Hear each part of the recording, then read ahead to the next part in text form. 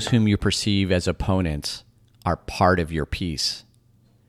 This is such a powerful truism from A Course in Miracles. We think we'd be better off if the people we distrust, despise, or even simply dislike were either no longer part of our life, or better yet, change their ways. However, what we miss is that the exact people who push our buttons are the ones who can be our greatest teachers.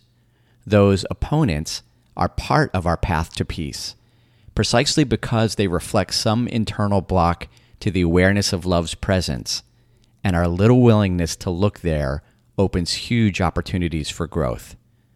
So let's think about who we perceive as our opponents and try seeing them through the eyes of oneness, not division.